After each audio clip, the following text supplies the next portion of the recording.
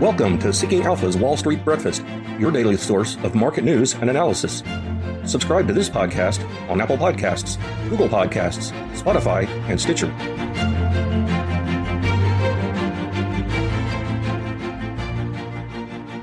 Good morning.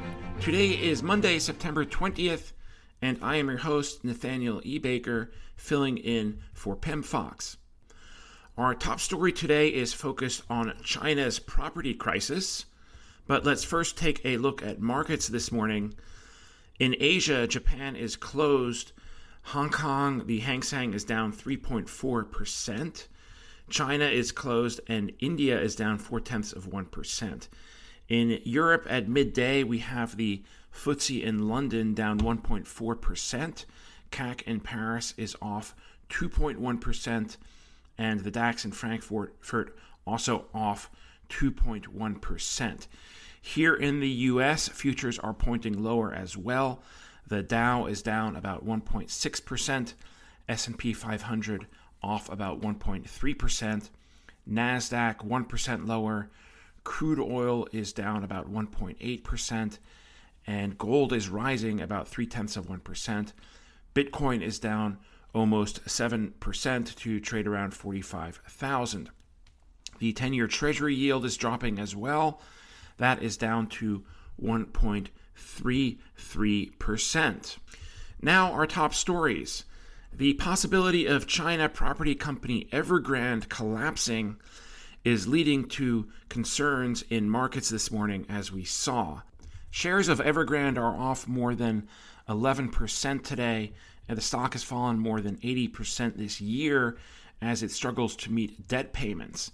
The company has more than $300 million in debt and has warned about default. It has a $83 million payment due on Thursday for a March 2022 bond, according to Reuters. And this is leading to concerns of a domino effect, as this would have an effect on other China and Hong Kong property developers and a systemic effect on the rest of the economy. That's according to Jenny Zheng, co-head of Asia Fixed Income at AllianceBernstein. Quote, "In the offshore dollar market, there is a considerable large portion of developers who are implied to be highly distressed," Zheng said on CNBC. "These developers," quote, "can't survive much longer if the refinancing channel continues to be shut." But she played down the possibility of Evergrande being akin to the collapse of Lehman Brothers, noting that the fragmentation of the China property market is much less involved than Lehman's. Regulatory crackdown. Along with Evergrande, pressure is on the Hong Kong market as China's leaders look to rein in what they are calling monopoly behavior, much as they have taken aim at the tech sector. But also, like the moves against big tech companies, the exact actions the government will take are unclear. This is all part of President Xi Jinping's Common Prosperity Plan to address inequality. Quote, "People may be worried about whether they have to take up extra responsibility to build more subsidized housing," said Philip See, head of Hong Kong and China property research at BOCOM International, according to Bloomberg. Quote, "Foreign investors will be concerned if administrative matters in China will lead to a price cap, more stringent purchasing limits, or some tax payment proof is required to pay for buying a flat." End quote. Brian Quartarolo, portfolio manager at Pilgrim Partners Asia, says the following, quote, "The price action across several asset classes in Asia today is horrendous due to rising fears over Evergrande and a few other issues.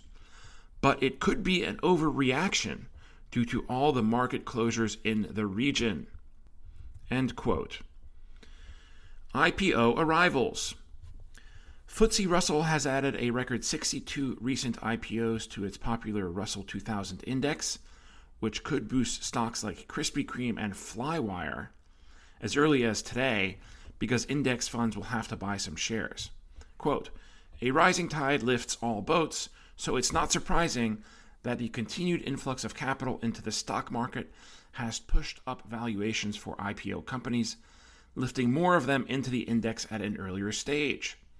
So said Donovan Jones, a Seeking Alpha contributor who follows initial public offerings. The Russell 2000 tracks 2,000 of the market's small-cap stocks, making it the basis for popular small-cap index funds like the iShares Russell 2000 ETF. Because small-cap stocks are typically more volatile and riskier than their large-cap brethren, investors expect bigger rewards from them. As a result, the IWM ETF frequently outperforms the large-cap sector SPDR ETF, as has happened over the past year. Streaming pause. Streaming's share of television viewing, inching forward steadily in recent months, has taken a pause to go back to school.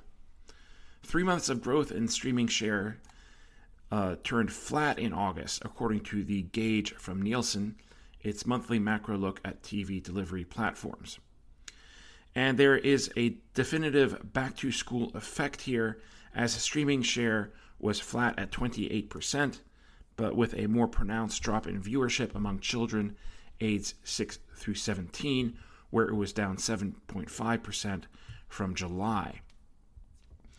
Broadcast, which had bounced back from steady declines last month to touch 24% with the help of live sports timing, was also flat, as was cable, which had taken a step back last month to land at 38%, still the leading option but in a secular decline. Economy, dot plot coming. The central bank has already said they're not planning to start reducing asset purchases yet. In addition, Fed Chairman Jerome Powell has explicitly said the Fed won't raise rates until well after tapering of its asset purchases starts. Still, investors will be looking for hints of when the central bank will ease off the gas that it's been providing since the start of the pandemic.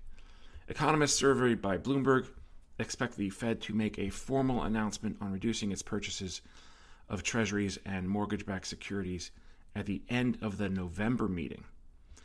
2/3 of the 52 economists who are surveyed expect a November announcement, with more than half expecting the Fed to start the taper in December. At least 5 of the 12 Fed district bank presidents expect tapering to start this year. This is according to comments they've publicly made starting in late August. Earlier this month, Atlanta Fed President Raphael Bostic said he expects the Fed to reduce its pace of asset purchases this year, but not this month. Worth noting that Bostic is not a voting member of the FOMC. Stocks. Monster reallocation. Cash poured into equities this past week and out of money market funds. Capital outflows from money market funds were around $45 billion, which is the largest of the year according to Refinitiv Lipper. The market is seeing a, quote, monster reallocation, cash to stocks, as tax distribution threat recedes and Fed expected to remain Wall Street friendly. That is Michael Hartnett, BofA chief investment strategist, writing in the Flow Show note from Friday. It was the largest inflow into U.S. large cap funds ever at $28.3 billion. U.S. growth funds saw inflows of $6.9 billion, and small caps had inflows of $4.2 billion, with $1.6 billion going to U.S. value. Among large caps, tech had its 12th week of inflows and the most since March. What else is happening? Li Auto has cut its Q3 delivery outlook amid chip supply shortages. Brookfield has made a $7 billion offer for an Australian power infrastructure firm. Rights offerings, what are they and how do they affect share price? PG&E is warning of more power cuts in fire-prone areas following the Dixie Fire. Some biotech news here. Johnson & Johnson's Rybrevant and lazertinib data in lung cancer is being reported at ESMO 2021. Sorrento reports results of Covistic's and Panbio antigen rapid tests for COVID-19 detection. If you enjoyed today's podcast, please be sure to rate it and review it. Your feedback is greatly appreciated. That concludes today's Wall Street Breakfast. Thank you for listening. For the best investment analysis and news on the web, go to seekingalpha.com.